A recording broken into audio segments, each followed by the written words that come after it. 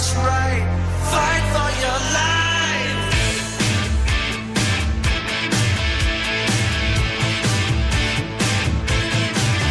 When it comes crashing down. Ladies and gentlemen, welcome back. It is the Mouth and Off Sports Show presented by WBIN 91.5 FM. It is me, Dan Sadik, going to be joined in by Jonathan and Ryan a bit later on the phone.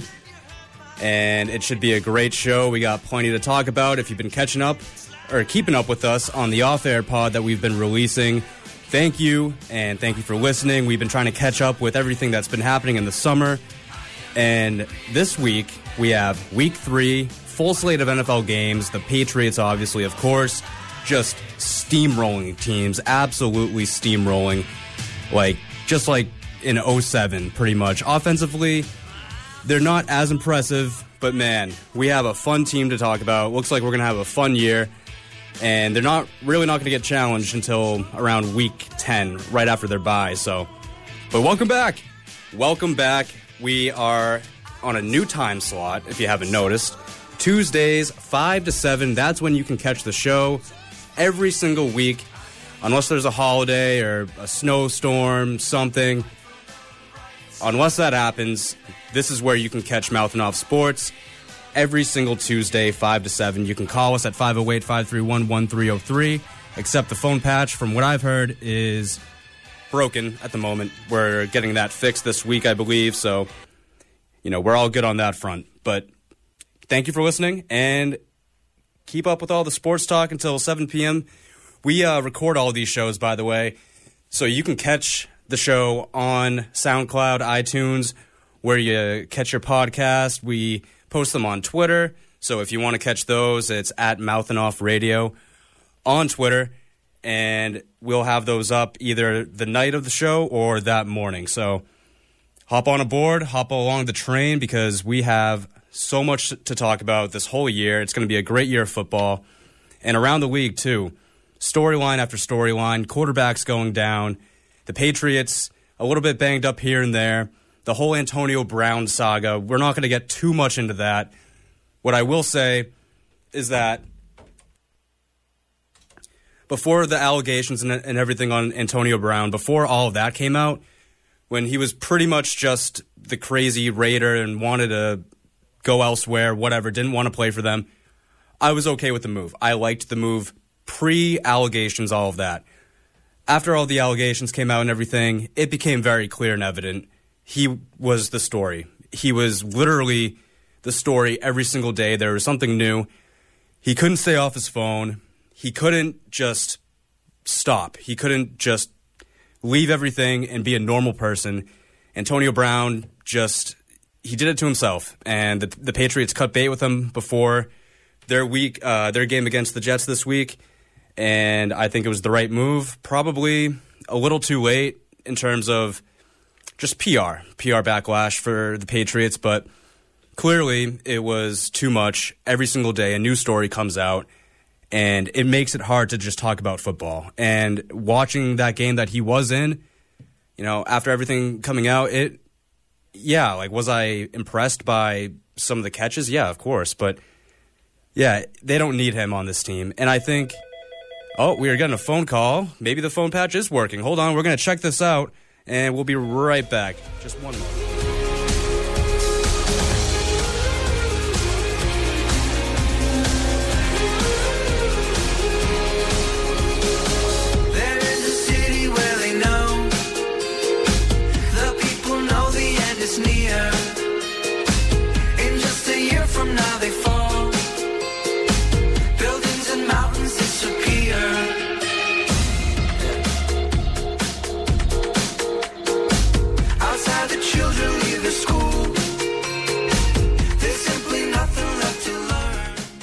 All right, folks. So we have Ryan, co-host Ryan, on the phone, and I believe the phone is working. I was just talking to him, but Ryan is our co-host. He's calling in from parts unknown right now, and very happy to have him on the show here.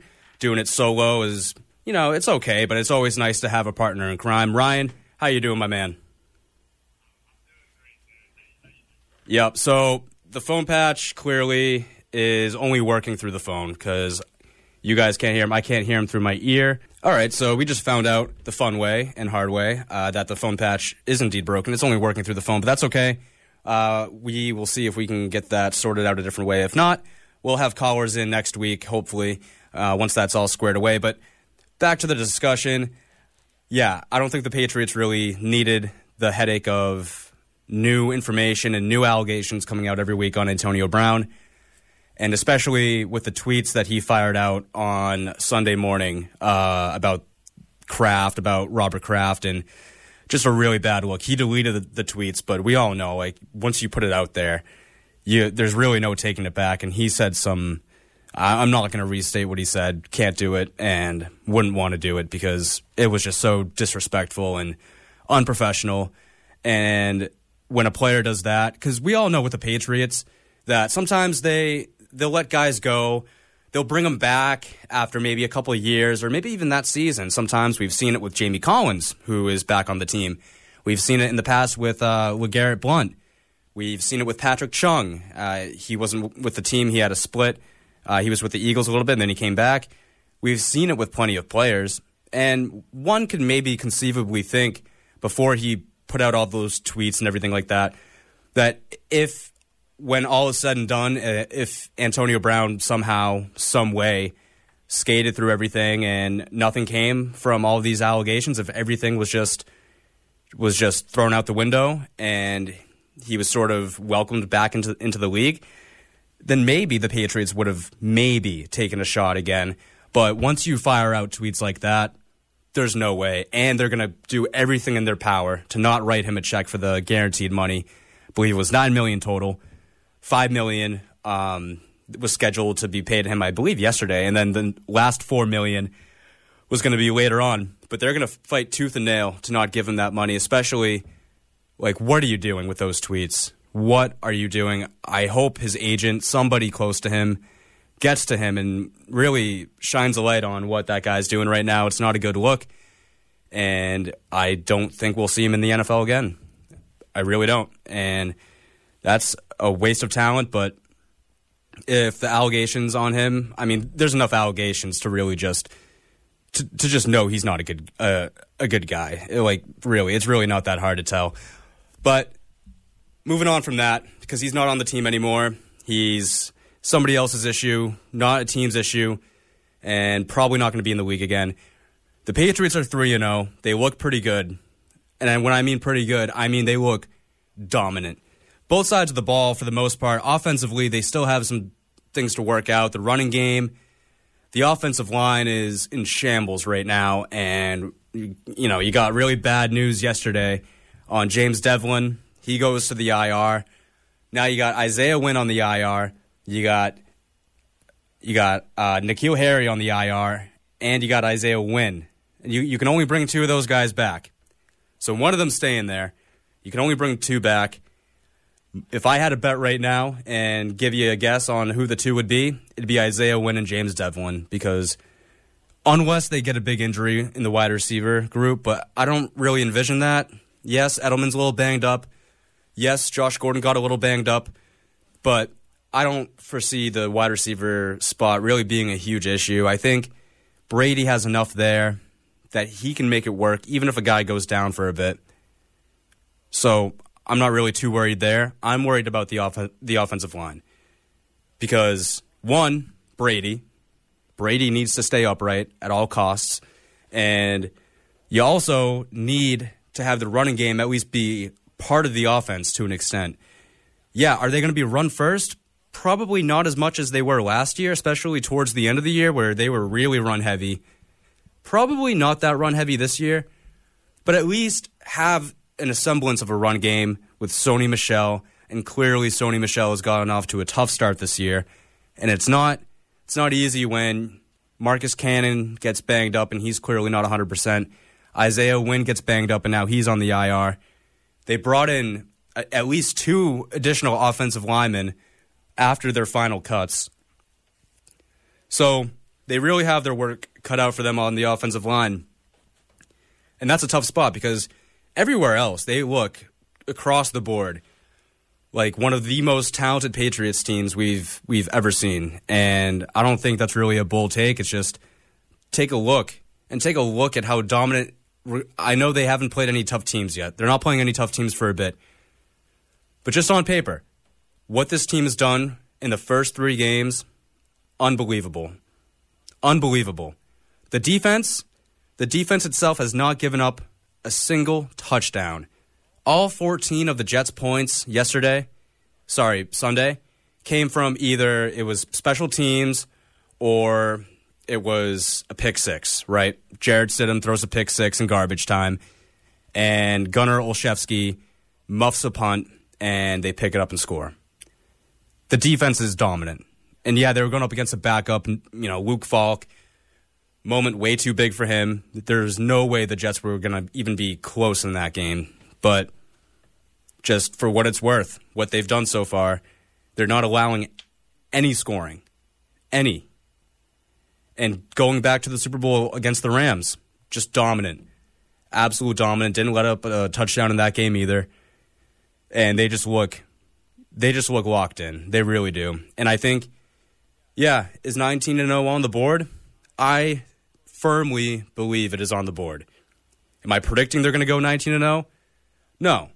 But is it on the board? Yes. And seriously, are they going to lose by the bye week? I don't see that happening. I really don't see that happening. If you take a look at their schedule, they're really not playing anyone until after their bye week. Yes, this week they're playing the Bills, the 3-0 Bills, albeit their toughest matchup yet. I'll give you that. Because the first week, you had a Steelers team that really just did not look ready to start the year. And they were abysmal offensively. Week 2, you have the Dolphins, which are looking like a historically bad team. Just a historically bad team, top to bottom. They could go 0-16 for all we know. So you have that. Week 3, you get a Jets team without their starting quarterback. You go up against their third-string rookie quarterback, Luke Falk. And it was, you just knew going in. It was a matter of the Patriots were going to cover the spread or not, pretty much. They weren't going to lose that game. But this week, you get the Buffalo Bills, who actually look like somewhat of a decent team, a pretty solid team, especially defensively. And offensively, they look like somewhat competent. I'm not saying they're going to blow doors. And yes, defensively, I know they blew a 14-point lead on Sunday, but still, they have talent on that D. And offensively, they're not inept, right? They have Josh Allen. They got a young tight end that had a breakout game last week. And overall, their offense, it's not, again, you're not going to put up 35 points. But they're going to hang in there. And I think they could give the Patriots a little bit of a battle this coming week, but I don't see them dropping it. Yeah, it's on the road. It could be a trap game. In most years, it could be a trap game, but I don't see the Patriots losing in Buffalo. Not this team. Not this team. No way. It's not happening. And then you just look ahead. After this week, you get the Redskins on the road. Then you get the Giants at home, which could be, again, that could be a decent game. That could be a little bit competitive because the Giants, they bench Eli Manning. They have a huge comeback win out of their rookie quarterback, Daniel Jones. And you're thinking, okay, this kid might get it. They might have something here. So there's that. And then you get the Jets on the road, Monday Night Football. After that, no shot they lose that one yet again. And then the Browns at home. I'm sorry to all potential Browns fans out there. But this is a lost season for the Browns. I'm saying it right now. Not that we're a big Browns show here, but we talk about everything in the NFL, NBA, all that. We're not exclusive to just the Boston teams. I'll tell you right now, the Cleveland Browns are canceled. They are absolutely canceled. Freddie Kitchens, I'm sorry. They need to get a little bit more aggressive with their playbook. They need to coach up Baker a bit more because Baker Mayfield looks like he's just a deer in headlights. And he drops back, and literally it just feels like he's locked into one read, or he's locked into just it's like a preconceived thing, and he's not actually reading the defense when he gets up there, and when he actually hikes the ball. It's just like it feels like the decision was already made before he even threw it. So I don't like the Cleveland Browns this year. I think that's an absolute just softball of a game. Browns at home, another easy win, most likely. Then after that, Ravens on the road, and granted, Ravens look good. They definitely look like, at least offensively, they're going to be trouble for the Patriots, because Patriots typically have issues with mobile quarterbacks. We all know that. Lamar Jackson can also throw the ball pretty well from what we've seen so far. I don't really like what they did against the Chiefs this week. I feel like they allowed the Chiefs to push them out of their element. And we'll get into this a bit more when Jonathan gets here, but like it really just felt like the Ravens did not play their style of play. They wanted to just be like the Chiefs and try to put up 1 billion points, and it did not pan out for them. But again, that will be a tougher game, but that's really your first like actual challenge. And then you get into the nitty-gritty with the Eagles on the road, Cowboys at home, Texans on the road, Chiefs at home, and then that's pretty much it. Then you finish off with the Bengals on the road, Patriots against the Bills, and then the Dolphins against to end the year. So there's really just that middle grouping of games, right, after their bye. And that's when the games are going to get really good. Pretty much every week until then, we're going to be talking about games like this against the Jets, blowouts, not a whole lot that you can really sink your teeth into. It's just more or less a boring game in a way. When it's really just one-sided, yeah, it is fun to watch the Patriots beat up on teams. But after a little bit, you're like, all right, I want a little bit of competition. I want something else here. I don't want to see them just blow doors the whole year, because then come playoff time, you'll actually get tested, and then who knows? You know, it's a different group than last year overall. I mean, yeah, you got a lot of the same guys, but you got some guys that haven't been in certain spots like that. Josh Gordon hasn't sniffed a playoff game in his career. He would have last year if he didn't get suspended, but he has never been in a huge, gotta have it, 3rd and 10, AFC championship game. Like, he's never been in that spot. So you got guys like that who I think need a little bit of adversity before, say, the playoffs, and you got big moments in there. You need to have some big moments in the regular season. So that's what I want, at least for the team itself. Do I want them to drop a game? No, I think they can get tested without losing.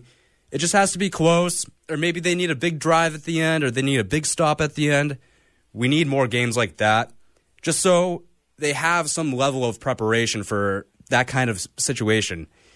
They can't just blow doors the whole year and just be these ridiculous front runners and then finally get some adversity and then crumble or not know how to respond to it.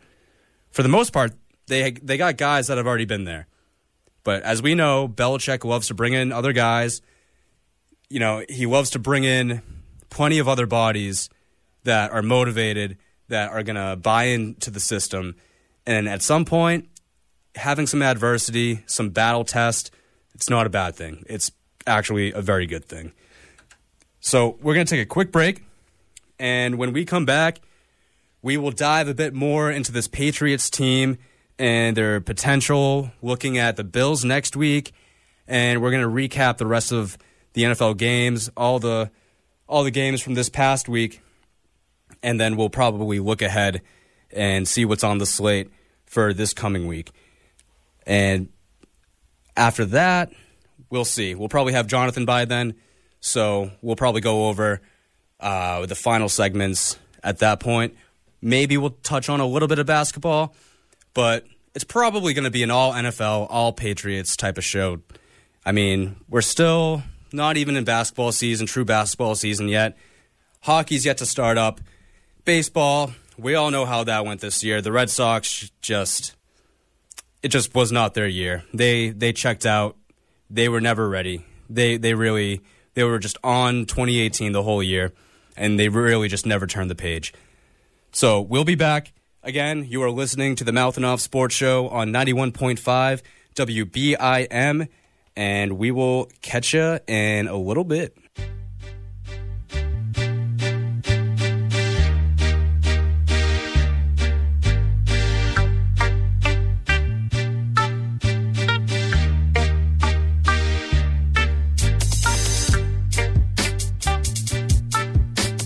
Welcome back.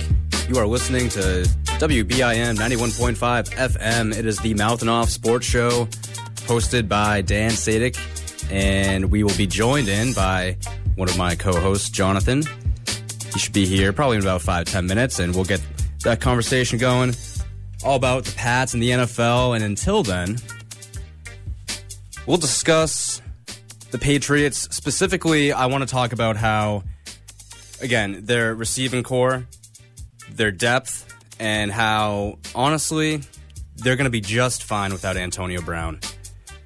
Mainly because they already have guys, right? They already have guys like Edelman, again, banged up a little bit, but assuming health, Julian Edelman, Josh Gordon, and then you got guys like Ben Watson, who's going to come back. He might be able to give you a little something.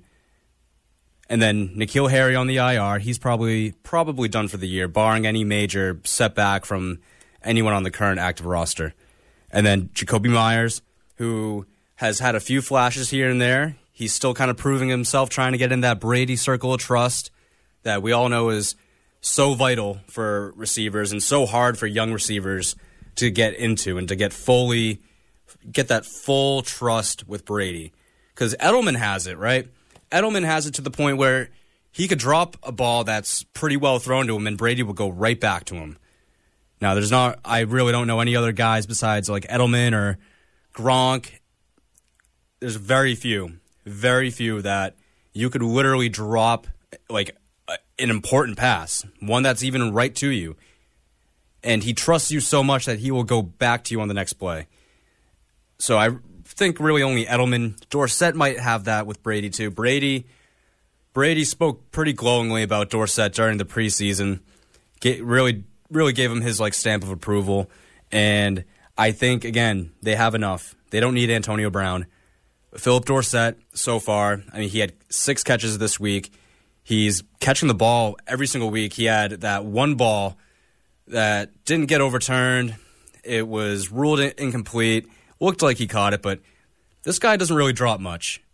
He had a ridiculous streak of targets and catches consecutively. I mean, he's legit, and I think Brady trusts him. So right there, he's a guy that I like.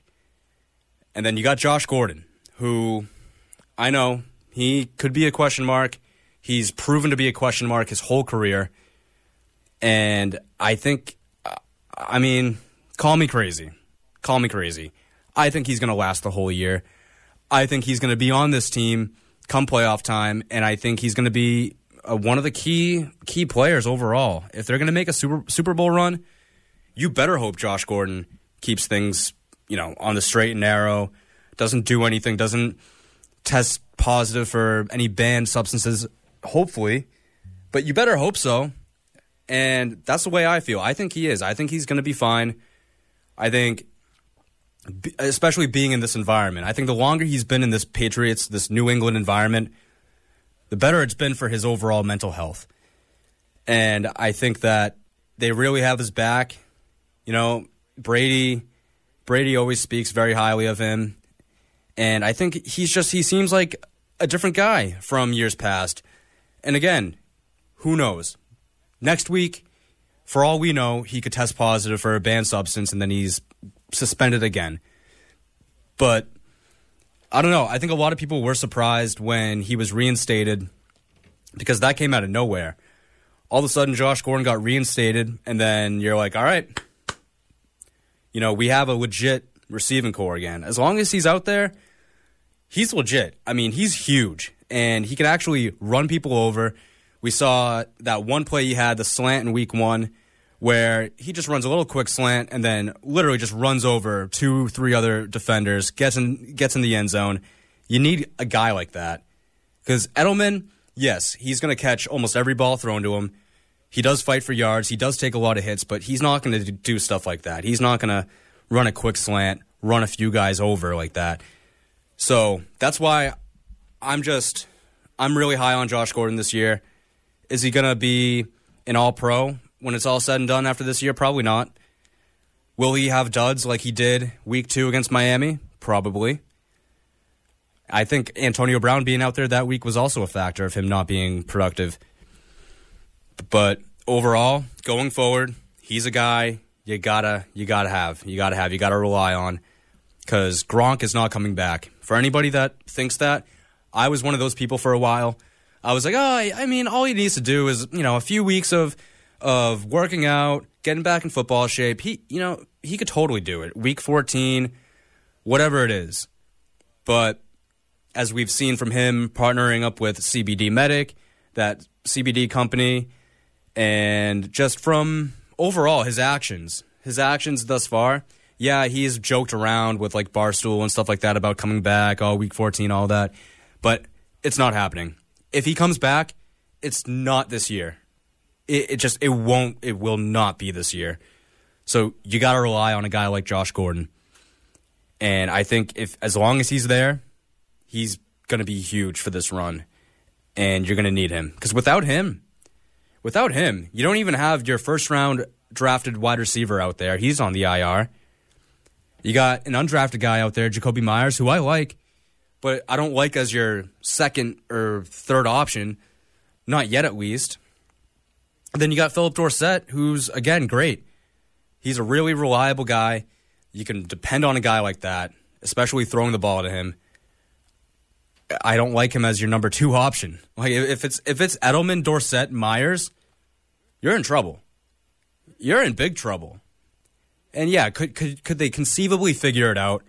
Yes, absolutely. But it will make things significantly more difficult by a wide margin. Having Josh Gordon out there, for anybody that's against Josh Gordon or thinks he's bad for the offense, who else do you want? Do you want them to go out and trade for an old Emmanuel Sanders, who's probably over the hill now? Father Time is catching up to him. No. I want a guy like Josh Gordon for his athletic ability and what he can do. What he can do on the field. Yeah, he's not 2013 Josh Gordon, right? He's not going to put up like 1,500 yards, 12 touchdowns. Probably not. But he's a weapon. He is absolutely a weapon. And the more he's out there with Brady and the rest of the offense, because the Patriots had him for about 10 weeks last year, if I'm not wrong. And if you don't have him out there, your offense is going to be struggling, for lack of a better phrase. Struggling, big time. And yes, you'll get James White back after he had his kid. You'll get him back. He'll be back in the passing game too. Absolutely. But it's that wide receiver core. If you don't have Gordon in there, you're in trouble. And that offensive line, man, that could be the one thing that hinders them from a legit Super Bowl run. If they have another guy or two go down, like if Cannon goes out for the year and say like Ted Karras, if he gets hurt,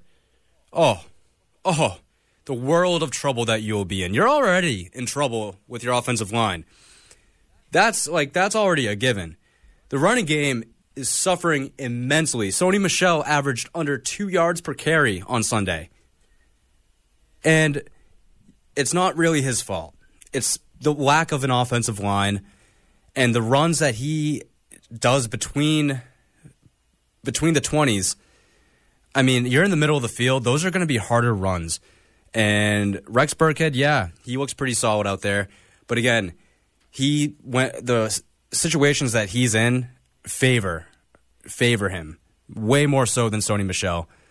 So, and again, I really like having Rex Burkhead out there. I think he's proven to be one of the better backs on the team this year.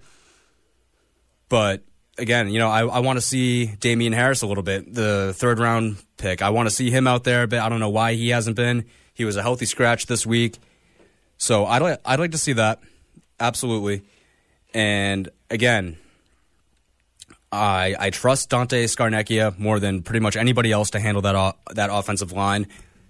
But it's not like he can just wave a magic wand, right? And the offensive line will figure itself out. No, it's going to be these first 8 weeks really are going to be sort of the tool, the vehicle to figure out this offensive line, figure out the offense, because the defense looks pretty good. Oh, man, do they look dominant. Absolutely. Jamie Collins back on the team just fits right back in. It's like he never left. It really is. It's wild. It's truly wild. And I think, again, they're going to be doing stuff like this all year, and especially the first 8 weeks. Jonathan just got here, so we're going to take a quick break. Thank you for listening to the Mouth and Off Sports Show. My name's Dan Sadik. We'll be back right after this.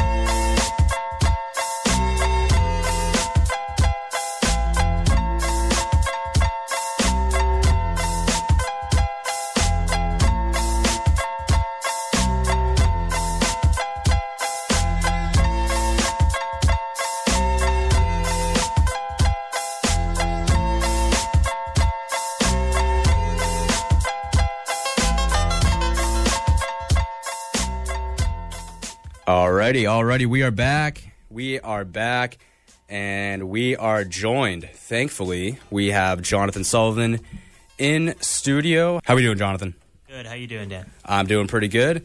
No complaints. This is your first time in studio. How does it feel? It feels good. Yeah. You know, I've never been on the air before in America. I was actually in Jamaica. I was on a radio show once when I went there with our high school Spelman on a mission trip, but in the States, never been on. So, hello, FCC. I will not violate your guidelines. We appreciate that. We appreciate a nice, clean show. A nice, clean, as Brady would say, a nice, clean, hard-nosed show. So yeah, it's a family show. It is a family show. We all know that here. But, yeah, we're broadcasting from the Fishbowl, the Bear Cave, upstairs all the way up in the old studio. And the phone patch is broken, unfortunately. That's getting fixed this week, I believe. So going forward next week, we should be all set to take calls and all that good stuff, Love that. So I was really just, if you were listening on your way in, I was talking about the Patriots, the wide receiver core, the offensive line, touched on Antonio Brown a bit and why, yes, it would have been nice to have, but they really don't need him. They were just... Overall, yeah, it would be nice to have that kind of receiver, but they really don't need him. And it's not like he... Well, I'd put an asterisk on that. They don't need him as long as what they have now stays healthy. Yep, and I was touching on that too. Because now they absolutely need Josh Gordon. They cannot afford someone like him or Edelman to go down for, say, the whole year. I agree. I mean... Everyone knows that I'm not the biggest Josh Gordon, fan out here. Yep. But I have to admit that he is vital to this Patriots team. Oh yeah. I mean, last year you had the Gronk and you still had Edelman, you had James White. Well, now you don't have Gronk, so you need someone to replace Gronk's production, and that person is Josh Gordon. Exactly. And yeah, he's not a tight end, obviously. He doesn't have the same play style as Gronk, but I mentioned the play in week 1, the quick slant that he scored on. He ran over 2 to 3 guys. Edelman is not that kind of receiver. He's going to catch almost every ball. And that catch that he made against the Jets down by the goal line on that 3rd and 22 on Sunday, that's a catch that Gronk could make. That's not a catch Julian Edelman can make. Julian Edelman's going to go across the middle and catch it and get popped. But Julian Edelman can't go, to the 8th floor and catch it like Josh Gordon can, because he's just not the same type of athlete that Josh Gordon is. Right, and back shoulders, you need Josh Gordon for the back shoulder throws. Because, again, that's not Edelman's route. That's really not his type of route that he runs. And, yeah, I like guys like Jacoby Myers in there. We're big stans of Jacoby Myers. And Philip Dorsett, love the player too. But if you had to slot those guys higher, if Dorsett was your number 2 and Myers was your number 3, you're in trouble. Right. With Jacoby Myers, I think he's good, but there's a reason why he went undrafted. Mm-hmm. It's not like everyone said. It's not like, oh, this guy literally is a first-round talent. There's a reason why he went in the undrafted. I'm not one to say that he can't become, some franchise wide receiver, but our expectations, especially for a rookie undrafted, you can't expect him to come in here and catch 100 balls. Absolutely. His expectations have to be managed. I wouldn't expect N'Keal Harry to come in and catch 100 balls if he played all season. So, with Myers, he's solid, and Dorsett the same thing. Dorsett is more along the lines of Edelman, as in Dorsett is small. He's not going to go up and get that. He's not going to climb the ladder to get those catches like Josh Gordon is, which is why, if you lost Josh Gordon, you can't replace him with Philip Dorsett or Jacoby Myers, because they don't play they play the same position in the book. But on the field, they don't play the same position of wide receiver, if you know what I'm saying. No, yeah, absolutely. And, even if you could swing a trade for a guy that, would be a Brady guy, like an Emmanuel Sanders, there's no guarantee they're going to fit in the offense. There's no guarantee they're going to be healthy. And I don't really trust wide receivers just coming in and figuring, just on the fly, trying to figure it out with Brady, unless it's, an all-pro talent. Then, it doesn't really matter. But right. And even with Antonio Brown, who is an all-pro talent, they were still shaky. He was 50% when he targeted him catch rate. Yeah. So, that's not that good. And, yeah, there was, timing, too, right? Because I remember there was, one slant that Brown had. He was, he just ran a slant and didn't even look, and Brady threw it right away. Right. And I feel that's the thing, too, timing. You have to, get that feel, just that chemistry with Brady that we all know it's not easy. I was saying earlier, too. Think of who's in Brady's circle of trust, right? Guys like Edelman, guys like Gronk in the past, guys that if he went to them and they dropped a big ball, he trusts them to the point where he would go back to them. Right, and these are the type of guys you mentioned, Brady's trust and stuff. Julian Edelman, you could go out to some high school field and the pit's black, lights off, and Brady could say, Jules, run a 10-yard dig, and they could throw it in the pitch black, and Brady could put it into Edelman's hands, because that's how much they're on the same page with each other. Yeah. And that takes years. Yeah, he's been their lead slot guy since Welker left, and after 12. So it's been 6 years that they've been honing in this chemistry. Yeah, Julian Edelman is, as I would say. I don't really remember the very early years of the Patriots dynasty, but I would say he's been the most consistently best wide receiver of the Brady era for, the longest time. I understand Moss had better seasons and Welker had better seasons than Edelman has.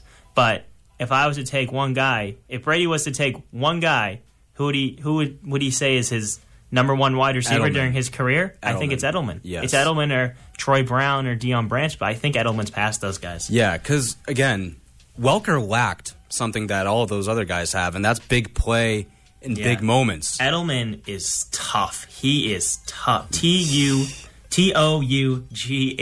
Tough. Really, though, when you look back on it, there's a reason why they never won with Welker or Moss.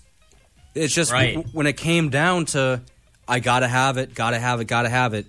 You let a ball slip through your hands. I know we're going off the rails a little bit, but I just want to make this one point. For people that want to defend Welker in that drop in Super Bowl in 2011, I forget the exact number. I think that's 46 or something like that, if I'm not mistaken. Anyways. Sounds right. If they're going to try to defend him, and it was at his head, I know it wasn't a perfect pass, then if you're going to bash or defend Welker for that, you're not allowed to cheer for Edelman in that catch in Super Bowl 51. You're not allowed. No. If you think Welker, oh no, it wasn't a good throw. Edelman literally caught a ball and it was like a millimeter from the ground. In the Super Bowl, okay? Guys that have plays like that. Danny Amendola against the Jacksonville Jaguars 2 years ago with a catch all the way in the back of the end zone, playoff Danny Amendola. You need guys like that who are going to make plays in crunch time in the playoffs, and I think they have those guys right now. And even the Chris Hogan catch across the middle against Kansas City where it's third, I think that was 3rd and 10 or something, and they reviewed it. Unbelievable catch. Unreal. Unbelievable. And I will say this too. The one thing that I would be still concerned about with Josh Gordon is that, when he's been active, he has never, not once in his career, even had a sniff of the playoffs. He would have last year if he didn't, test positive for whatever. We didn't even really get the full story on that. But regardless, he's never played a playoff game. I love his talent, but I don't know how he's going to react in that kind of situation. He's never been in it. So, right, it's a fair point. Yeah. It is a fair point. Hopefully you don't, come the playoffs, it's not just Brady, Edelman, and White, because those are the 3 guys that they're going to show up. Yeah, that's true. And I love Gordon, though, for the amount of grit he displayed on Sunday. I mean, he looked like he was actually pretty hurt, and he comes back out, and he's still making plays. I know he had a kind of a tough start to that game, too. There was one catch he should have had in the end zone that it was just, right over his head. Right. He did start slow. Yeah. I think Brady was 1 of 5 or 1 of 6 targeting him to start the game or something like that. Yeah, and also, too, I just think it's if you don't have him out there, again, you either have to trade for somebody or you have to try to shoehorn N'Keal Harry in there, which we all know would not work. N'Keal Harry is probably going to get shelved for the year. Most likely, I think. Most likely, unless James Devlin's injury is serious. Well, because they can only bring back 2 people from the IR. Yeah. And if I'm bringing 2 back, I said this earlier too, I'm bringing back Devlin and Isaiah Wynn. I agree. I would bring back those 2 as well, but I'm worried that Devlin's injury is the most serious of the 3, his neck and he back, may right? have to miss the whole year. Yeah, that's a scary one too, because he had, not that he's huge for their offense, but he's a great blocker. Right. He had 4 touchdowns last year. He was great for them when they had to have it right on the goal line. Yeah. I mean, he's the best. Great. He's the best fullback in the league. It's true. And it's, I know the fullback's a dying position, but he's very valuable to that team. Extremely valuable. And you miss him. You noticed it on Sunday. They couldn't run the ball. No. You miss James Devlin. Poor Sony Michel, man. What did he average, 1.9 per carry or something like that? His long run was 5 yards. Oh, man. And I don't even blame him. He had nowhere to go. Right. He had nowhere to go in that game. I don't expect him to do much again this Sunday against Buffalo. That's a good run defense. Yeah, probably not. It's going to have to be an air game, just air it out. And honestly, yeah, I'm happy. I'm very happy, actually, the Bills won and they're 3-0 because at least they're going to put up a fight. They're not going to roll over. They're like a real football team. The Jets, right now, they're a fake football team with no Sam Darnold, no Trevor Siemian. I mean, good Lord. And the Dolphins, fake football team. And that even the Patriots week 1, were not even ready to start the year. I'm sorry. They're a fake football team too. Just terrible. But the Bills, on the road, you might get a little bit of pushback. I don't think it's going to be 40, like a one-score game or anything. But I don't think it's going to be 40-3 or anything like we've seen so far. No, it's going to be low scoring. Yeah, it will definitely be a 24-21, you're 21, 10, something like that. Yeah, I like the 23-10, 24. Yeah. 7. Because the Bills, yeah. I can't see the Bills score more than 2 touchdowns against this defense. No. And because again, the defense still has not let up any touchdowns. And unless Buffalo's offense is not good. I'm sorry. I know they're 3-0, and I know Josh Allen is okay. They're not good. No, and I feel like they'll do more offensively than the Jets did, though, at least. Oh, yeah. Because Josh Allen will probably break out for a couple runs here and there. And the Patriots struggle. The Patriots, as good as their defense has been the past, few years, and especially this year, really good. Their Achilles heel in the past has been the scramble quarterback. Oh, yeah, 100%. I mean, Mitch Trubisky ran all over them last year. Right. This is where someone like Jamie Collins comes into a huge factor, though. One of these really quick, fast linebackers. I'd like to see if they put a spy like Jamie Collins on Josh Allen, because... Or Van Noy, because I believe they've done that with Van Noy, too. Right. So I wouldn't mind him doing it, because he looks like he's in the best shape of his life. That you're having looks like career years from a couple of defenders this year. Oh, McCourty has 3 picks already. Yeah, McCourty, I was reading an article about him. Collins already has a few sacks and a pick 6. Yep. And even the big boys up front. Guy's having a good year. Danny Shelton's having a pretty good year. These guys you don't really hear of a lot, but they're all playing out of their minds. They haven't even really fully utilized Michael Bennett. No, I read that they're keeping him on like a snap count. Okay. Are they just trying to preserve him? Well, the game against the Jets on Sunday, I guess they played linebacker-heavy packages. Okay. So in types of games where they're going to play more, defensive linemen and stuff as opposed to linebackers, then you'll probably see more of Michael Bennett in there. But he is on the older side. He definitely is. And he doesn't wear shoulder pads, so he's...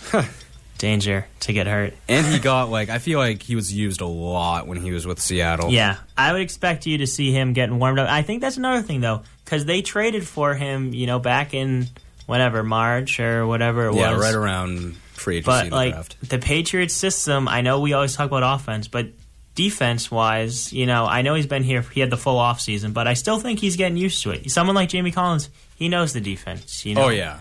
So that's why he picked up right where he left off. But someone like Michael Bennett, he still might not know everything. Yeah. But he's a good enough talent that I think he'll figure it out. And I do think it's less of that and more of we want to preserve this guy and unleash the beast towards the middle part of the season when our schedule gets a lot tougher. Yeah, they don't need him. They don't need him until week 10. Right. I mean, as crazy as it sounds, could it be a case of Bill saying, listen, Mike, I don't want you to do this because I don't want it on film for Kansas City to have until the Kansas City game. You know what I'm saying? Yeah, they've got to be holding on to something. They haven't let all the dogs loose yet, so to speak. Right.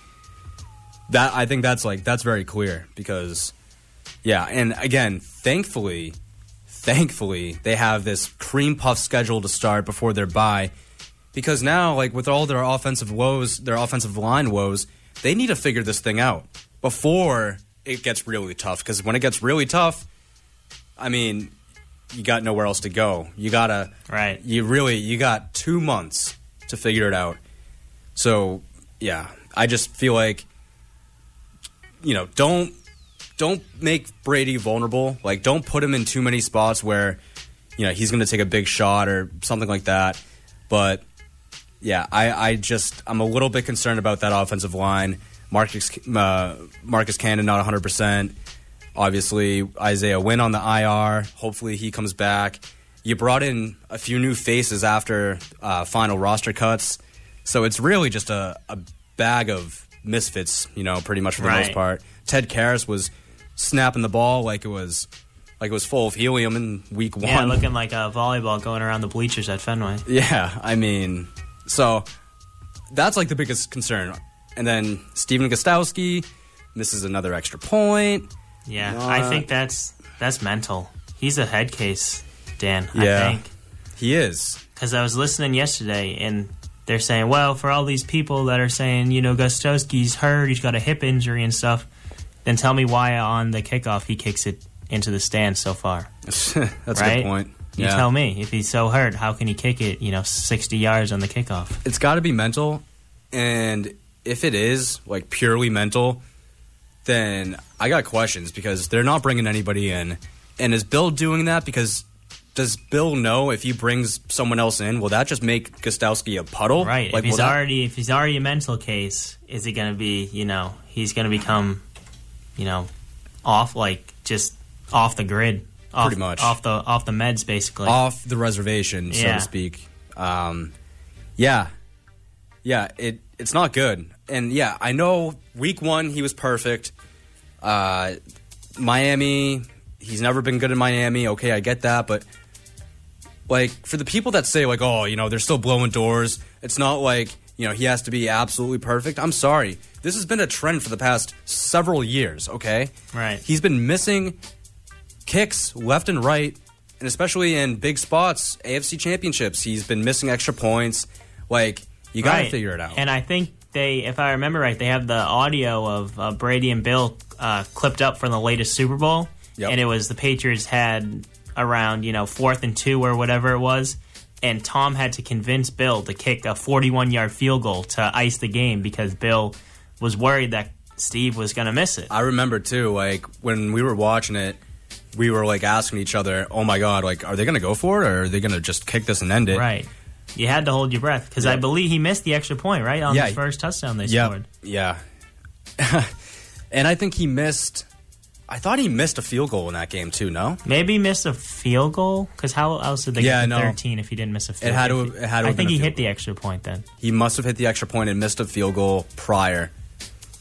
That's right. That's definitely what it was. Because the Patriots only scored 1 touchdown. Yeah, that game was 3-3 after the first half. Scary, very scary. But I don't know. I don't know what they do because, look, I get it. They don't need him to be spot on the first 8, 9, 10 weeks. Fine. If you want to tell me that, that's fine. But they're going to need him at some point to make sure he makes his kicks because if you make it to the AFC title game, you need every point you can get against that team. The Baltimore freaking Ravens went for it. They went for 2 after their first touchdown. That's how worried they were about putting up points against KC. And they had the best kicker maybe of all time. And they went for it 4 times. 4. With one of the best kickers we've ever seen, Justin Tucker. And they felt the need to go for it on 4th down 4 times. Granted, they converted 3 out of those 4, but that tells you right there. Kansas City took that Ravens team and they made them change their whole approach completely. So, I mean, if I'm the Patriots, if I'm Bill, look, don't just keep watching this happen until it's too late and then you're like, oh, well, we believed in him and he's always been good for this team, blah, blah, blah. I don't want to hear that if it comes down to Gostowski needs to make a big one and he ends up missing it. That's not the answer I'm going to want to hear. Yeah, I agree. I agree completely. I mean, there's a lot of pressure on him. But, the other thing is, too, who else could they realistically even get or bring in? Right. I mean, you might. It's tough. It's a catch-22 because you either ride it out with Gostowski and he ends up burning you in the end, or you bring in someone else and they're not as good, but it's you haven't seen that person miss kicks for you yet, so you're like, oh, well, they should be okay. And then they put on the uniform and then they start missing extra points and you're like, oh, we should have just kept Gostowski. So honestly, yeah, if I had to pick one way or the other, I would just bring someone in. If you're that worried about the guy's mental makeup, I mean, he's got to have some sort of mental strength in there. You can't hit all these field goals year after year. And he's literally one of the greatest field goal kickers of all time. I mean, back in 4, 5, 6 years ago, this guy was nails. I mean, he was nails. I remember he hit a 54-yarder to beat the Giants a couple years ago when the Patriots were 8-0 or 9-0 to keep their season undefeated. The year they lost to Denver in the AFC Championship game. Or maybe I'm thinking of another season. But the first time they lost to Denver in the AFC Championship game, the year they got blown out. And Edelman, he was throwing Austin Collie. Yeah, 2013. Stuff like that. But I remember thinking, there was a time where I was if it's under 55 yards, Steve's going to hit it. I mean, he's going to hit it. He's going to hit it. He's going to hit it. And he did. He just hit every time. And now you're at the point where, 25-yard field goal, you're not sure if it's going to go in. No, an extra point. I mean, it feels like, too, right? Ever since they extended the extra point... they ruined kickers. They literally... I'm so mad I don't have the stats in front of me, but I guarantee you, just look at the numbers of how many extra points missed or field goal percentage in general over the league. I guarantee you it's dipped over the past decade. 100%. Since that rule change, what was it, 2015, 14? Yeah, I don't know. They've ruined. They've turned kickers into puddles. Absolutely. And there's only, 5 or 6 kickers that haven't, been affected by it completely. I mean, even the good kickers in the league now, set aside, Justin Tucker and maybe Matt Prater. I mean, every other good kicker has been affected by this. Oh yeah, this issue. They miss. I feel like every kicker, that's not named Justin Tucker or Matt Prater, has missed multiple extra points year after year, at least. So, yeah, I don't want to go too crazy on the kicker. I wish we didn't have to talk about him, because it's man, if you just hit your kicks, we're not even going to mention your name. It's just going to be, man, that Gostowski just always clutch, consistent. I mean, he's Vinatieri 2.0, pretty much. I mean, that's literally what he's been for this team. But, yeah, again, they need to figure it out there. I don't care about what Bill's worried about with Gostowski. Bring someone in. Do it yesterday. I don't care. If it makes him even more of a puddle, so be it. So be it. But you can't just sit here and watch it keep happening week after week. Especially, it's been a trend. It's been an absolute trend. We're going to take another quick break and then come back, probably go all the way to 7 for you. So, yeah, we're going to do that. We're going to take our first break with Jonathan. And you can follow Jonathan, by the way, at jsully1797. Catch up with all of his sports takes. He has a lot of hot ones. He'll follow you back. That's a real quote right there, folks. So we'll take a quick break, and we'll come back with some more NFL. Don't think we're going to touch on the Red Sox. I mean, really, do you even really want to hear about that team? They don't deserve it. They don't deserve it. So we'll be back. You've been listening to the Mouth and Off Sports Show, hosted by Dan Sadik, joined in by Jonathan Sullivan. You can call the show when the phone patch is working. You can call us at 508-531-1303. That should be up and running again next week. And you're listening to WBIM 91.5.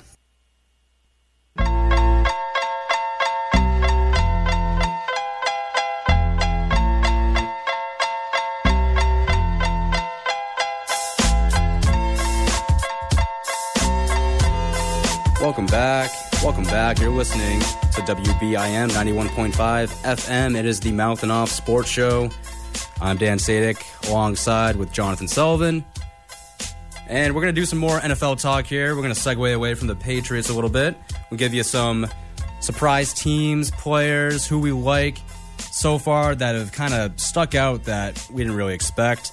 I'm going to let Jonathan take the lead on this one. Who do you think is a big surprise so far, Jonathan? Team or player, whatever you got. Team-wise, my biggest surprise is the Detroit Lions. Yes. This team is 2-0-1. Should be 3-0. No reason why. I believe they're up 27-6 or 24-6 or something like that in their game in the desert in Arizona week 1. Of course, they blew that because the Lions love to blow games. But this team beat, they tied Arizona, which is bad. But they beat the Chargers at home, which is a good team. I know that the Chargers are 1-2 as well, but they're a good team. And then they went on the road to Philadelphia and won too, which I understand Jeffrey and Deshaun Jackson are out, but still, that's a tough game. And these Lions, do I think they're going to win the Super Bowl? No. But did I expect the Lions to, have a shot at winning the NFC North? No. But, I mean, it looks like that this division is loaded. Absolutely loaded. And, I mean, the Lions, I wouldn't have been surprised if you told me they were going 5-11. Matty P was already on the firing block before the season started, and now 2-0-1, and they got a really hard game this week against Kansas City. But I mean, they've been surprised. They look good. They look good. Yeah. I like that. I like that pick for sure. My surprise standout team thus far, and I was down on them going in for obvious reasons. I think everybody was. The Indianapolis Colts, 2-1. Jacoby Brissett, looking kind of like a legit quarterback. Just gonna say it. ESPN's QBR has him in I believe 9th or 10th. Yeah, in their QBR for the league. I mean, come on now, against the Falcons, 28 of 37, over 300 yards, 2 TDs, no picks, and honestly, they could be 3-0 if they didn't lose in overtime to the Chargers in Week 1. Like, I kind of like the Chargers. If I'm the Texans, like Andrew Luck retired, and the Texans still might not win that division when it's all said and done. Right, I agree. I'm kind of high on the Colts. Kind of high on the Colts. It's fair. I mean, Daniel, it's fair. What else can I say? I was down on, say, when we were talking about fantasy football a few off-air pods ago, I was like, don't take Eric Ebron. I'm out on the Colts, out. And now I'm creeping back in. I think I'm in. And T.Y. is hurt, but I mean, he's been really good this year. He's caught a touchdown in every game. He had 8 catches at the half. Oh yeah, in Sunday's game, 8 catches at the half, and I was told that he's going to be okay for Week 4. That's why I read today that his injury isn't that serious. And T.Y., a lot of people were worried about his, effectiveness post Andrew Luck, because the year that Andrew Luck missed and they had Jacoby Brissett start some games. Yep. T.Y. wasn't all that effective, but it looks like Brissett has become a legit quarterback, and T.Y. Hilton maybe even having a better season than he did last year with Andrew Luck. Dare I say. Crazy. And I always liked Brissett, too. Like, when he was with the Pats, and he filled in a little bit for Brady when he was suspended and Jimmy G went down. I liked him. I mean, I didn't think he really was going to be like a prolific passer in the league. But so far, he's proving that he can be that. He can be, a pass-first guy. You don't have to... Like, he's at least proving that they don't need to, like, dumb down the offense. They don't need to strip it down for him and cater to his play style and be like a run-first type team. I mean, he's really proving that he's a legit starting NFL quarterback. Then you look on the other side. I know they haven't played really good teams, but the 49ers are still 3-0. I mean... Fair. Like, that's the thing. Like, I get they haven't played good competition, but, like, the Bills are 3-0 too. And I got to give credit where credit's due. And again, the Bills haven't played tough competition, but I'm not going to sit here and say the Bills are a terrible team. Yeah, do I think they're going to go like 12-4? No, absolutely not. They won't. But if they were 0-3, we'd be trashing them right now. So, I mean, they're at least doing their part. Josh Allen also looks like he's probably going to be a legit starter in this league. I don't know about face of the franchise or Pro Bowl, Super Bowl potential team, but like he's not inept at the very least. And for so long, we've always just had these terrible, don't know what they're doing quarterbacks in the AFC East. So I'll give the Bills an honorable mention. Absolutely. That's fair. What about duds? Like who do you're just out? Like you couldn't be more out on, because I have a team that I am so out on. I hope I didn't pick them, but my biggest dud so far. Yep. Philadelphia Eagles. Okay, you didn't take it. Thank you. Right, good. Thank you for not taking it. You're welcome. I mean, this team is 1-2, and their only win came against a Washington team who blows, and they were losing at the half. I believe they were down 21-7 or 20-7 at one point in that game. And I mean, Philadelphia, this is a team I thought was, should be vying for the number one spot in the NFC. I picked them to win the NFC East this year. I thought Dallas would be good, but Philadelphia would be great. And I mean, this team, they look bad. I mean, they can't do it. Their offense looks bad. their defense is banged up and only got more hurt this weekend with their number one corner, Darby, injuring his hamstring. He's going to miss a couple weeks. I mean, going back to the Patriots, you look at, the Patriots' schedule is so hard. But that matchup in Philadelphia was circled as really hard game. I don't know how hard it is anymore. Because that Eagles team, I mean, they're not losing to, New England, Dallas, and Kansas City. I mean, they lost to Atlanta, and they lost to Detroit. And I know I hyped up Detroit as my surprise team, but they're a surprise. They're not a Super Bowl contender. Yeah, exactly. And neither is Atlanta. And the Eagles should be a Super Bowl contender, and they're losing to teams that have no business even thinking about the Super Bowl. Yep. So my pick for dud, I could not be more out on the Cleveland Browns.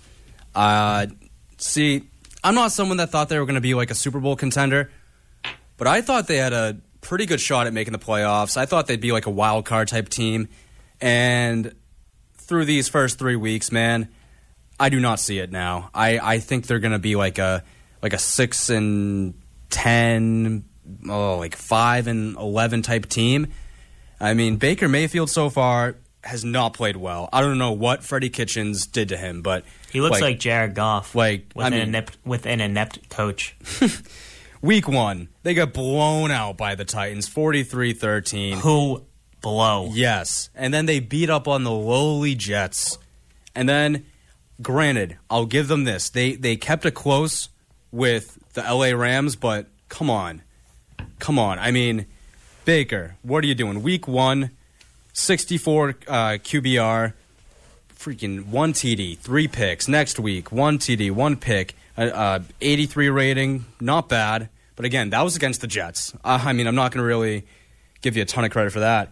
Then against the Rams, sub 200 yards, a pick, 1 TD. Again, he's thrown a pick in every single game.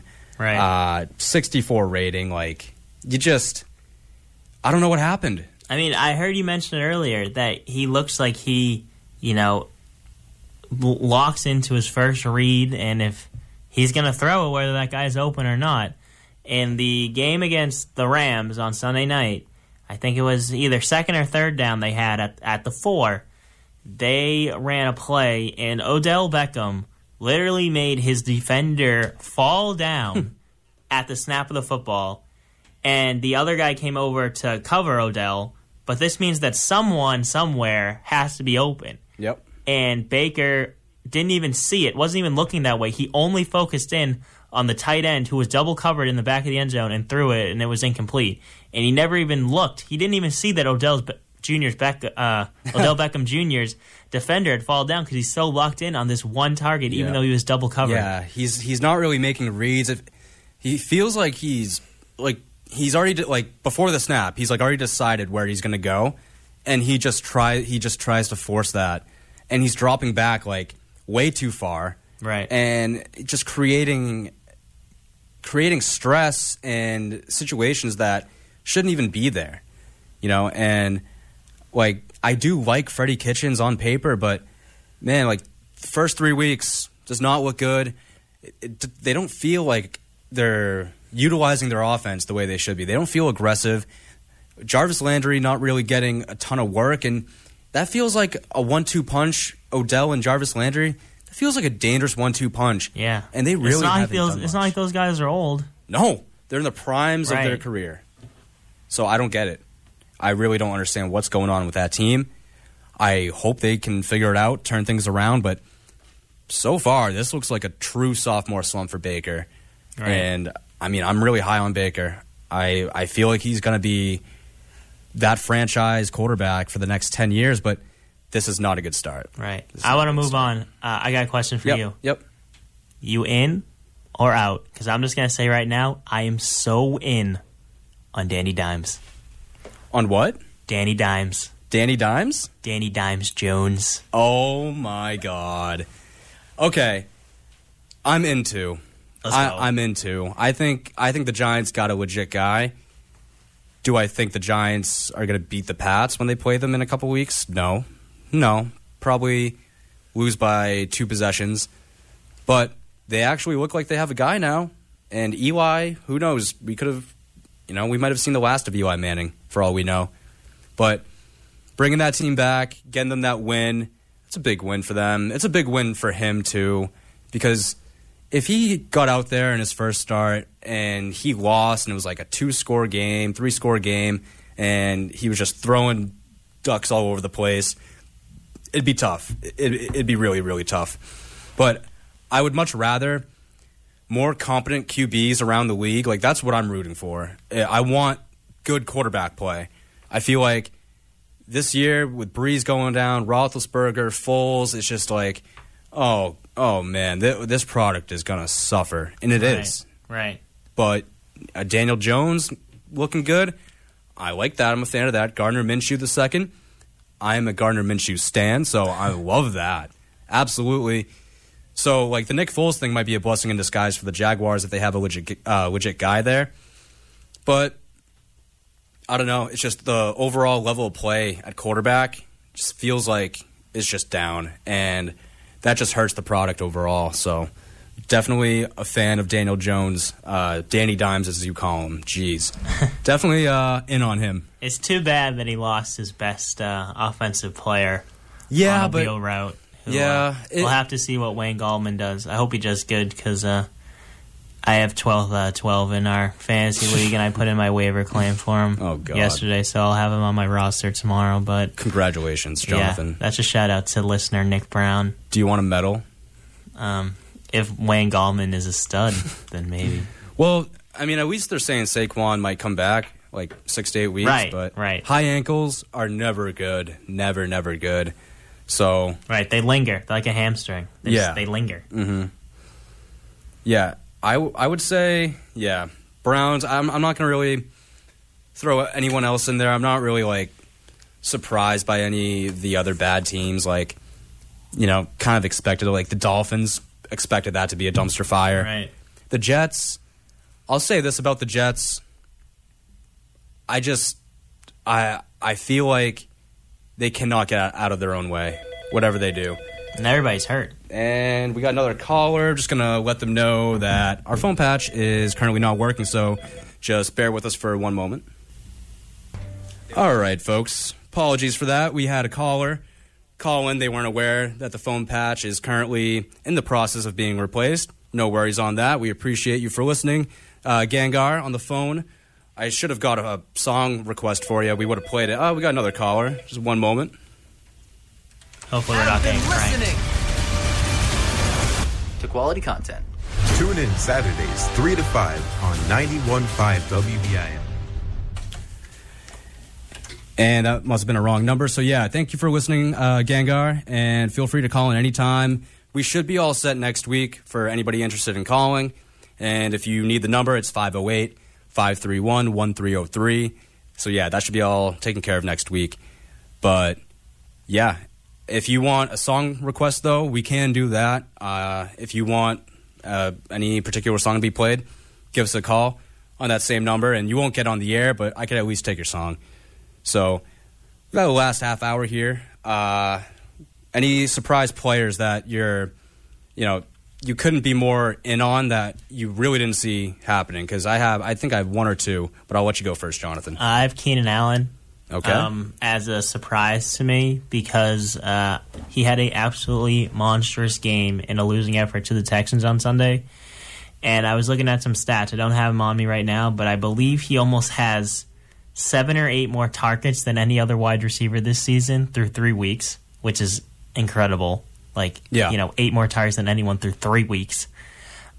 He is almost in the NFL receiving yards lead by almost 100 yards. I think he's 75 up on the second closest person, who's John Ross.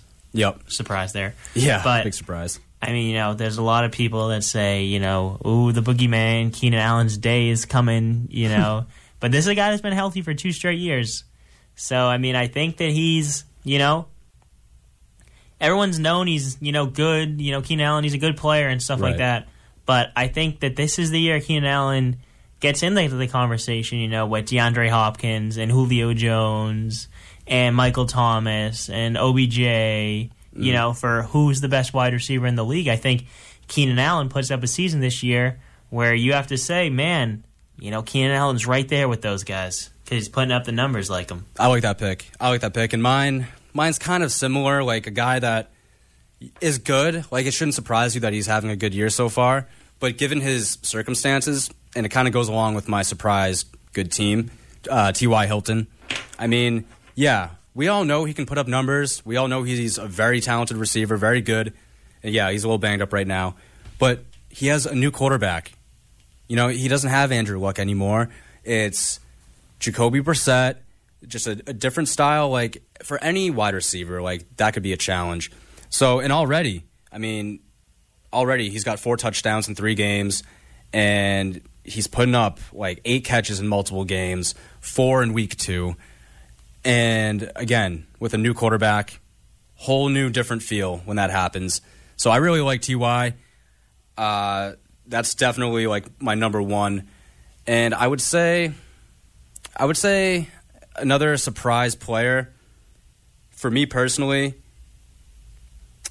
I mean, you would have to throw John Ross in there, like, especially because he hasn't really been able to put it together in his career. Like, he has all the tools, but this year he's finally going off, and like you said, he's putting up a ton of yards. He's right up there with Keenan Allen and top 2 receivers this year thus far. So John Ross for sure.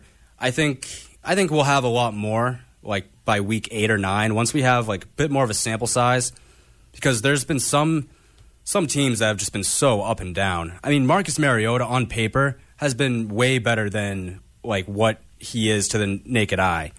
Like, on paper, I think he has like a top 5 passer rating or QBR in the league, and he's bad. It's like he shouldn't have that, but like for some reason his QBR is pretty good. But yeah, I would say John Ross, T.Y. Hilton, guys like that. I thought Le'Veon Bell was going to really, really turn it on this year after having a year off, but man, why did you go to the Jets? That's just a terrible, terrible situation over there. And I thought they had a legit chance to have a winning record, maybe even be 10-6, but no way.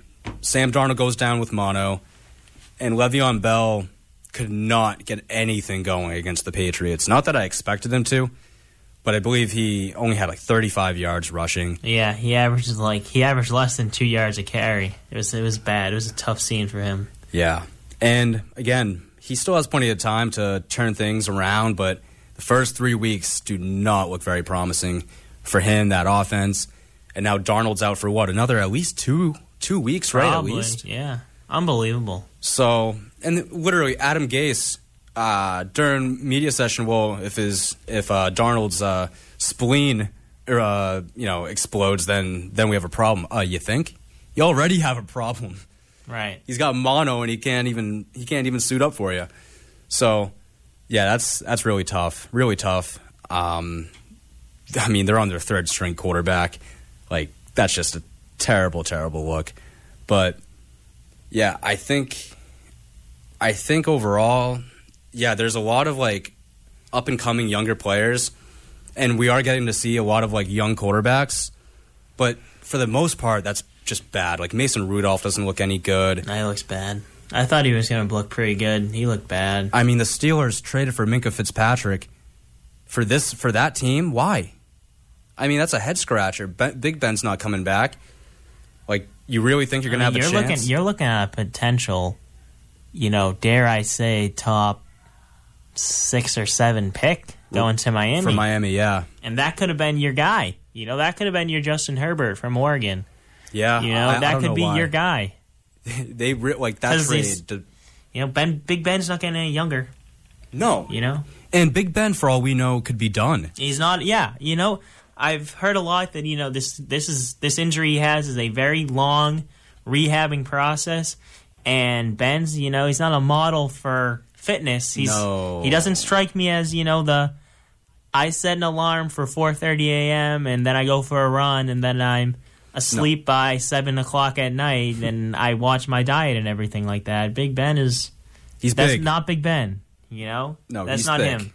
And he's already made his money. He already won his Super Bowls. Yeah. I don't think he's gonna, put in the work. I mean, a lot of people have been saying it, but I have to agree. I don't think he's going to put in the rehab work that he needs, and I think if he comes back next year, the Steelers are going to be in a position where, you're in 2 years of rebuild, as opposed to if you just took this season, rebuild, and get the next guy. That way when Ben misses next year, you already have the guy. Right, and I think the only chance that Big Ben comes back and is able to play next year or sometime next year is the fact that, I think having Mason Rudolph in there is a big motivational thing for him, because I remember before they drafted Rudolph, Big Ben, I think that year or that offseason before they drafted him, had been talking about for the 2 years straight, I think, potentially hanging it up. Oh, this might be my last year. I don't know.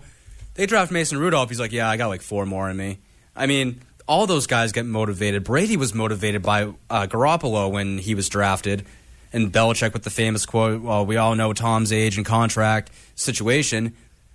I think that's a similar thing. That could be the one thing that gets a chip on Big Ben's shoulder. He's I don't want to be replaced, especially if Rudolph looks any semblance of decent throughout this year. He's going to pretty much get the green light to do whatever to try to figure it out. I mean, they're not going to really bench him. I don't see that happening. So, yeah, Big Ben down. And the only good young quarterbacks out there, really, that are showing you any promise. I mean, Daniel Jones gave you 1 game, but you can't really buy all the stock there. Jimmy G's 49ers are 3-0, but he hasn't looked good. No. He looks like... He looks like a middle-of-the-road quarterback, Yeah, 100%. And who knows with Gardner Minshew? He's a late-round guy. I mean, Sam Darnold has mono. Josh Allen looks decent. There might be something good there. And again... And Kyler Murray looks okay. Yeah. But I'm not sold on him yet. I'm scared. I'm not sold, yeah. I'm scared by how he plays. I feel he's too reckless. He's scared to throw the ball down the field. I believe his yards per completion against... who did they play over the weekend? Carolina. It was 5 yards or something. It's very low. He's scared to throw the ball down the field. I feel like he's one... obviously, a lot of guys are one hit away from whatever, but I feel like he's, so small. Right. He really, I don't know how he got measured in at 5'10" and whatever it was at the Combine or his pro day, but, there's no way. He's, 5'8". There's no way. He looks like a guy that might not hold up. I don't know. But I'd say the best young quarterback besides your obvious Pat Mahomes right now, given the sample size, Lamar Jackson. Looks good. Looks really good. Has been making a lot of the throws. Has obviously can scramble. Has done that pretty well when he needs to. And the Ravens look pretty legit. Yeah. I mean, Lamar Jackson didn't look great against Kansas City over the weekend. That was his first real test of the season. That whole team didn't really look great besides Mark Ingram. Right. Yeah. But, I mean, he looks I think the Ravens have something. And they have, and also don't discredit, coaching staffs and stuff like that. A lot of these guys have bad coaches. But Lamar Jackson's in a situation where he does not have a bad coach. John Harbaugh is consistently, one of the top coaches in the league. And, I know he's not maybe he's not a quarterback whisperer, more of a defensive guy, I believe. But,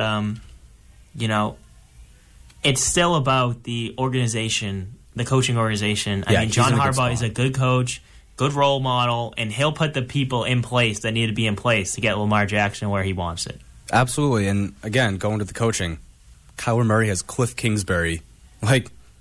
Awful. Oh. Don't get me started on this. It makes no sense to me how a college coach, this guy Cliff Kingsbury, I believe last year, coached at Texas Tech. Yep. They fired him because he couldn't coach in the Big 12. He couldn't even get another job in college. So he was going to go to USC to be their offensive coordinator this year and maybe be their heir, because they're going to fire their coach, who I forget what his name is, but until they just beat Utah over the weekend. But, Cliff Kingsbury can't even find a job as a Division I, Power 5 coach. He's going to go be an offensive coordinator in college, and this NFL team comes and says, hey, how about you come be our head coach? Not, hey, how about you come be our Even our offensive coordinator. It's the Sean McVay effect. Like, unbelievable. This guy was 5-7 last year at Texas Tech. He couldn't even get a job in college. Just look around the league. You got it's his face, Matt LaFleur in Green Bay. Cincy's coach is super young. Right. Cliff is young. Like, it's the Sean McVay effect. It's a copycat league. It really is. Like, the Rams bring in this guy, and he just flips the switch, and all of a sudden Jared Goff is a Pro Bowler. The Rams are going to the Super Bowl, and everybody else in the league is like, oh, I mean, we got to bring in a young guy. And that's what Arizona did. And obviously Cliff Kingsbury loves Kyler Murray and was going to draft him, from the second the Cardinals signed Kingsbury, he knew Murray was his guy. So, yeah, that's just the thing. Like, these young quarterbacks that end up in a organization that doesn't know what they're doing, that hinders their career. I mean, I feel like it's just a given. And yeah, if a guy like Brady had been drafted to a poor organization, yeah, I still think he would have turned out to be, an all-timer. But does he go down as like the greatest of all time? I don't know. I agree. He's lucky as well that he got drafted by an organization that they've had one head coach since he's been drafted, Bill Belichick. Largely, yeah, their staff overall has had a lot of turnover, but they get guys that stay there for a bit too, and sometimes even come back, like Josh McDaniels, guys that stay there for a while, and it's sort of like, it's just like that organizational thing from top to bottom, owner all the way down. They have their mantra, they have their way of doing things, and it's worked out unbelievably. And a lot of other organizations in general, like, again, the Cardinals, like the Jets, the Bills, the Dolphins that have had 1 billion quarterbacks and coaches over the past 20 years, like, that could have been anybody. That could have been Brady in that spot. Right. I mean, it's the formula. The NFL formula is coach, quarterback, quarterback, coach. Yeah. They go hand in hand. Yep. You look, that's how you win in the NFL. Coach, quarterback, or quarterback, coach. Yeah, and Pat Mahomes. Both of them. You can't have a bum quarterback and a genius coach. And you can't have a genius quarterback and a bum coach. Just look at, I know Aaron Rodgers has won one Super Bowl, but I mean, that guy's missed the playoffs the last couple of years. Aaron Rodgers, yeah. And when he does make the playoffs, again, he rarely goes far. Right. I mean, not to go off, but I'd rather Eli in the playoffs than Aaron Rodgers. And that's not really a bold take, but just seriously. Right. Yeah, I think, and again, you look at Pat Mahomes. That was the perfect storm. They move on from Alex Smith because they know, all right, we got to draft a kid. We're probably not going to win with a game manager in Alex Smith, albeit a good quarterback, but he's not going to make many game-winning plays or big throws of that nature. So they get a guy in Pat Mahomes. They sit him for a year, learn the ropes, learn the offense, how to do things. They got a good coach in Andy Reid. Top to bottom, they have a good operation overall and tons of talent. And that was the perfect storm for Pat Mahomes. Absolutely. And if Andy Reid figures out how to manage the clock, they could win a Super Bowl in the next couple of years. Andy Reid just has to figure out how to. They could win a Super Bowl this year. They could. I don't see it though. Next year, 2020, technically. Well, it's true. Not to get technical. Yeah, I don't want to get too. This season, they could win a Super Bowl. How about that? Yeah, and I mean, if you're someone that picked the Chiefs to win it all, I mean, that's a great pick. Absolutely. Right. It's just all the Pats haters are definitely going to pick Kansas City. I just look at history, and the Pats have been in 3 straight Super Bowls. They've been in 4 out of 5. I mean, it's ridiculous. They've won. They could repeat this year, and that's the thing too. No one's repeated since 03-04. So, like, obviously taking the Chiefs would be the smart bet. I mean, but if the Pats did repeat, that would be something. But yeah, I want good quarterbacks. That's like the moral of the story here, Jonathan. I want as many good quarterbacks in the league as possible because without good quarterbacks, your product suffers. Right. Majorly. Right. So, Yeah, absolutely. We're going to take one more quick breather, and we'll come back with the Mortal Locks of the week. We had some on our off-air pod. Jonathan was the only one that got his Mortal Lock correct. Vikings minus 8.5. Never in doubt, baby. That was from last week. Never in doubt. Yep. And so we'll come back and we'll have those Mortal Locks for you. And be sure, again, if you have a phone or a song request that you want played before the show ends, you can call us at 508-531-1303. And again, the phone patch should be up and running again by next week's show. So make sure you do that. Make sure you got that number. And again, we'll be back in just a few short minutes. You're listening to 91.5 WBIM. This is the Mouth and Off Sports Show, hosted by Dan Sadik alongside with Jonathan Sullivan.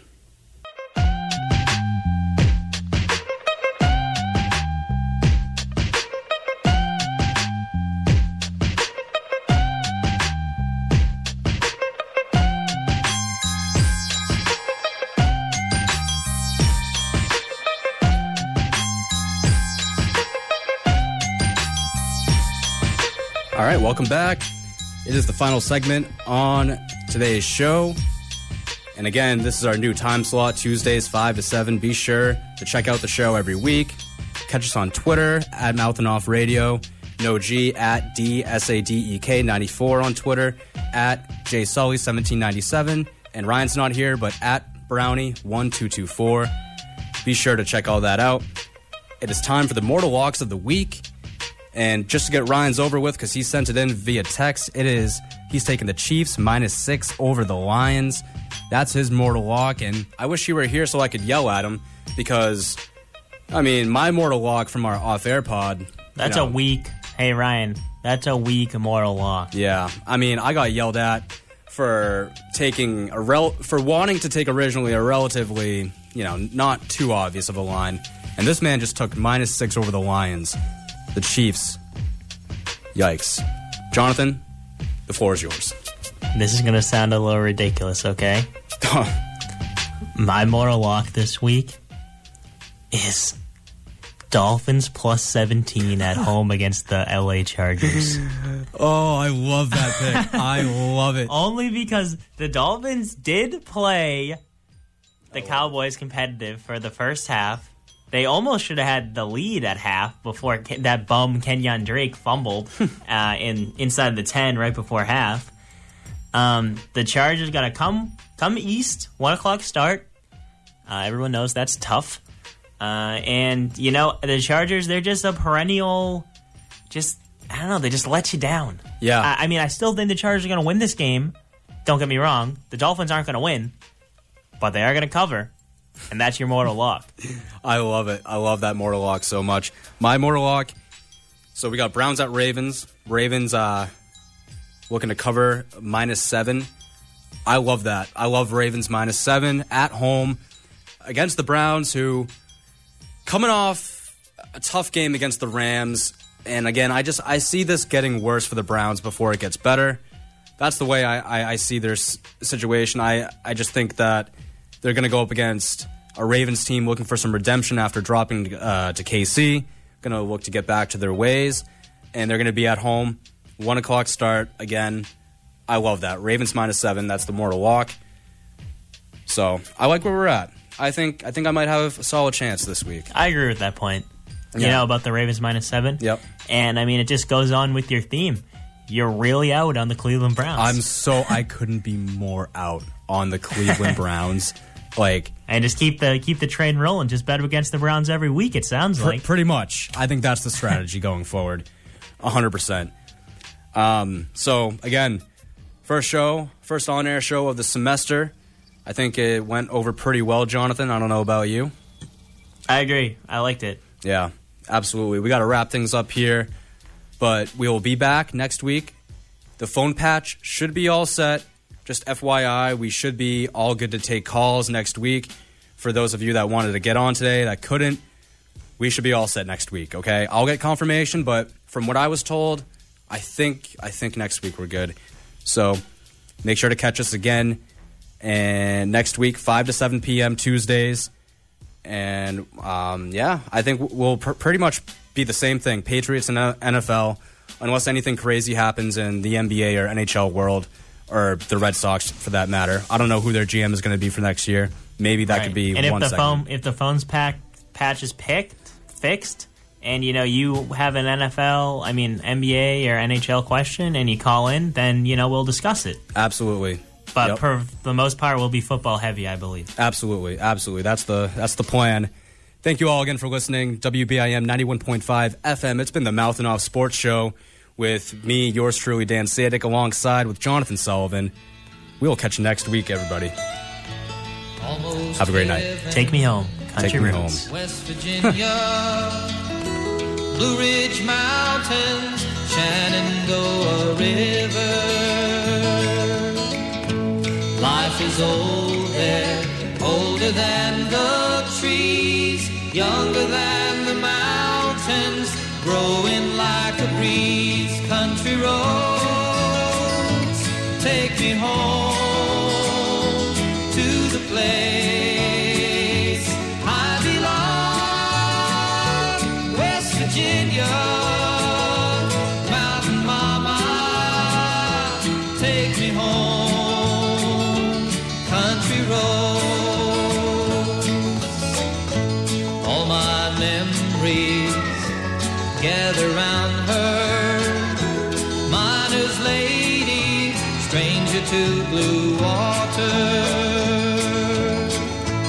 Dark and dusty, painted on the sky. Misty taste of moonshine, teardrop in my eye. Country road.